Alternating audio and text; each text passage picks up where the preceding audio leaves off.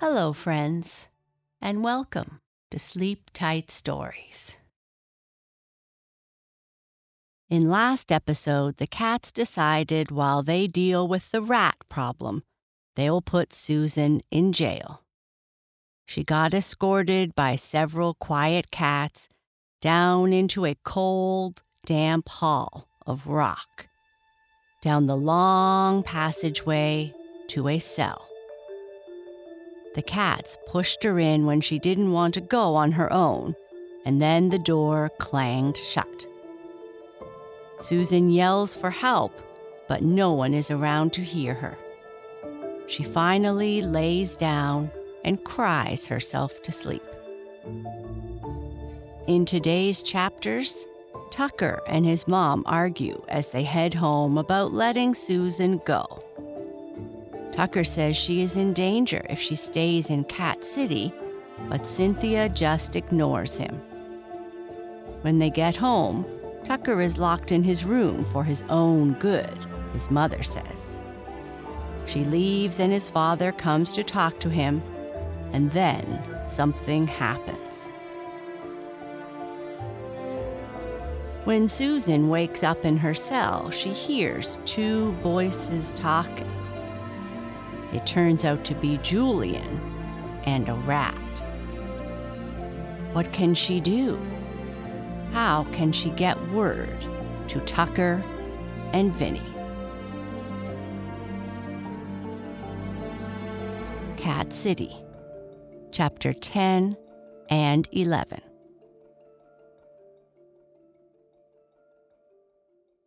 Tucker fought bitterly with his mother all the way home. "We have to let her go," Tucker hounded Cynthia and George, struggling against the guards who kept him pinned in and moving in the direction of his house. "She's in danger if she stays here." Cynthia continued to ignore him as she walked, fur bristling, tail thrashing from side to side. "Let it go, Tucker," George finally said, voice soft, and the saddest Tucker ever heard. "Please." "I can't, Dad," Tucker pleaded with his father to understand. "You know I'm right. If the wrong cat decides she is too much trouble, we'll never see her again." George nodded heavily. "Please, son, just stop.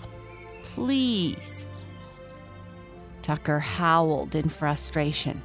"Let me go then," he said. "I'll take care of her myself." "Yeah, right," one of the guards muttered. "Look how well that's turned out so far." Tucker hissed at him, and the guard actually recoiled. "I didn't ask you," he snarled before turning back to his mother. "Mom, come on, please." Cynthia waited until they were at their front door before turning on Tucker, her fury written all over her face. "You will go to your room," she said very quietly, "and you will stay there until I say otherwise." Tucker was shocked.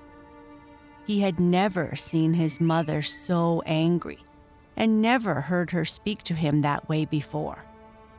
"I can't," he said. "This is too important." "It was not a request," Cynthia said. She nodded to the guards. "Make sure he doesn't go anywhere." "Cynthia!" George sounded shocked. "You can't lock up your own son." "I can if it's for his own good," she snapped at her husband. "Stay out of this, George." Tucker watched as his father gave in. Surprise, surprise, Tucker thought bitterly. When has my dad ever taken my side in anything? "And if I refuse?" Tucker faced down Cynthia. "Don't," she said grimly. "You will regret it." Tucker fought years of obeying her. "Try me," he said. Cynthia nodded. "Take him." Tucker was seized from all sides by the guards. He struggled, but not very hard. He only wanted to know how far Cynthia would go, and now he knew. "I'm doing this to protect you, don't you see?" she told him as the guards dragged him inside and upstairs. "You need to be safe, Tucker." As his bedroom door slammed and locked behind him, Tucker heard his mother's last words. "I love you," she whispered through the door. And then she was gone, and he was left to pace his room, racking his brain for a plan to escape and rescue Susan. Several hours and many desperate ideas discarded later, he curled up on the foot of his bed and started to cry. He had done everything he could, and still there was no way out.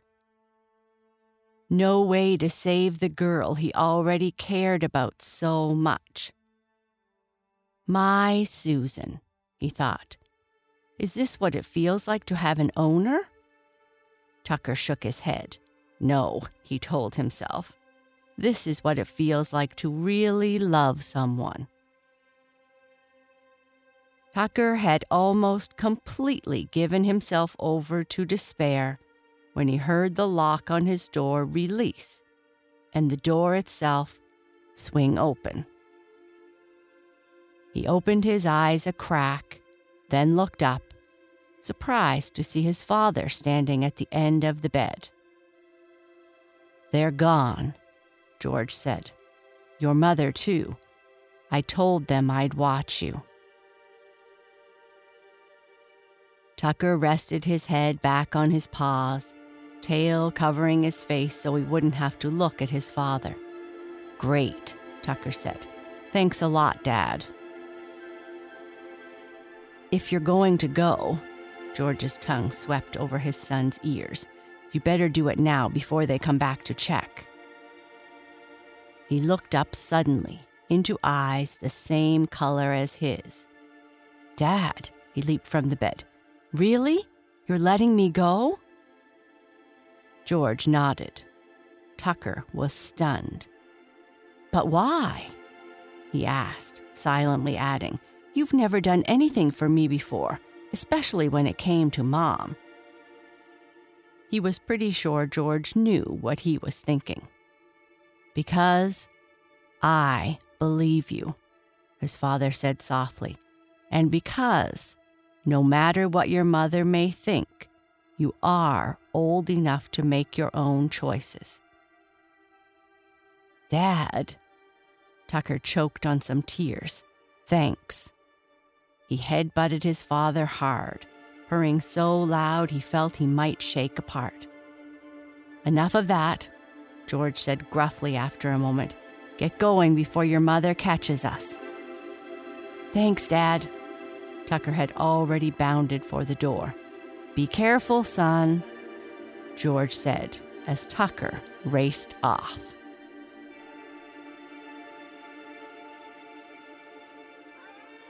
Susan wasn't sure how long she slept, but her eyes were still sore, and she was pretty tired, so she assumed it wasn't long. She sat up and wiped at her dirty face, using the flannel lining of her raincoat to clean her cheeks as best she could. Her eyes had somewhat adjusted to the dim light, but what she was able to see didn't make her feel a whole lot better.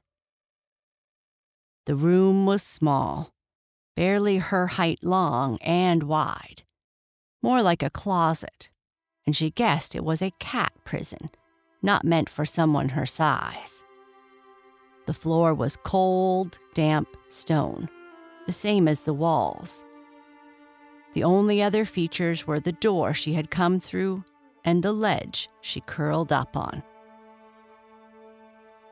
Susan pulled her knees up to her chest, pressing her back against the wall, and tried to think. There had to be a way out. She knew Tucker would do his best to help her, but the fact the cats now had the threat of the rats to deal with meant she could be down in that dark and nasty hole for a long time. The thought made her want to cry again, but this time she was able to hold off the tears. Susan was about to stand up and try the door when she heard a scraping noise very close to her. She froze. It sounded like claws on stone. She listened, senses heightened from being in the dark, and almost shrieked when she heard the voice. "You're certain you weren't followed?" She looked around in a panic, but she was alone. But the voice sounded like it was right beside her. Susan sat down again, leaning against the wall, hugging herself. A second voice spoke. "I'm certain." Susan bit the inside of her lip to keep from yelling. It was Julian. The first voice was soft and had a squeaky hissing to it. The S sounds were more like TH sounds, as though the speaker had problems speaking. "The plan is in place," the first voice said, high-pitched.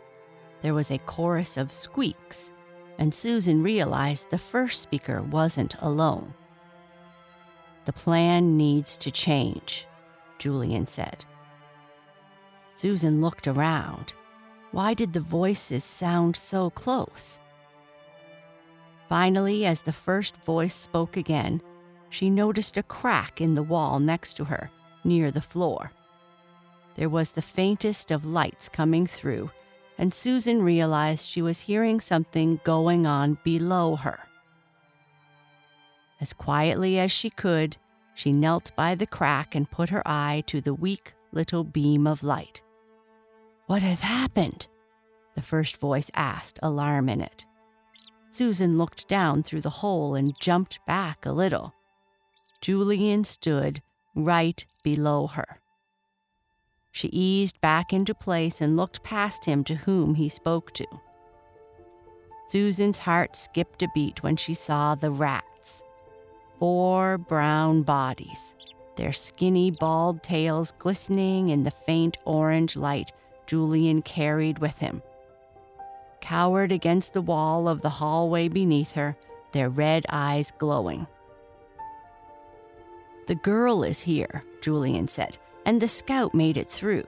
They know you're coming." The rats squeaked at each other. "We must tell our king," the rat said. "This doesn't have to stop us," Julian told him. "They may know you are coming, but they have no idea you have help. Tell your king he must move now, if this is to work."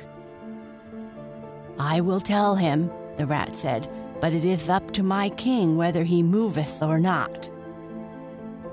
"Tell the rat king," Julian said, closing the gap between him and the lead rat in a flash, "that the gate will be open, and if he wants to take the city, he had better be prepared to move right now." The rat squealed in fear as it backed away from Julian. "I will tell him," the rat said again. "We will be ready." Julian backed off, nodding. "Be sure you are. You have 1 hour." Julian turned and bounded out of Susan's view, his light leaving with him. She strained to see, and was scared to realize the rat's eyes glowed in the dark. "Will he betray us?" one rat asked. "No matter," the first said. "Our king hath a plan. The cat will not survive another day, and Cat City will be ours. Come." The rat scuttled off. Susan waited until the eyes were gone for a few breaths before getting up. She took a seat again on the ledge and tried to quiet her heart. Julian was betraying the city to the rats.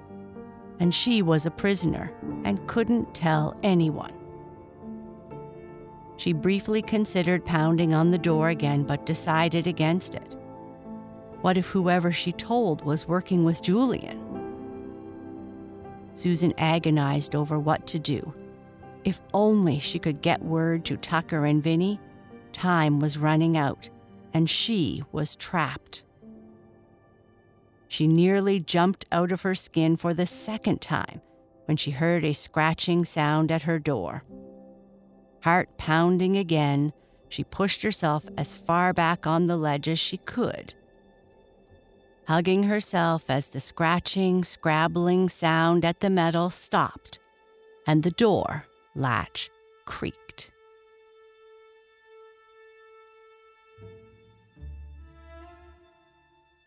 Good night. Sleep tight.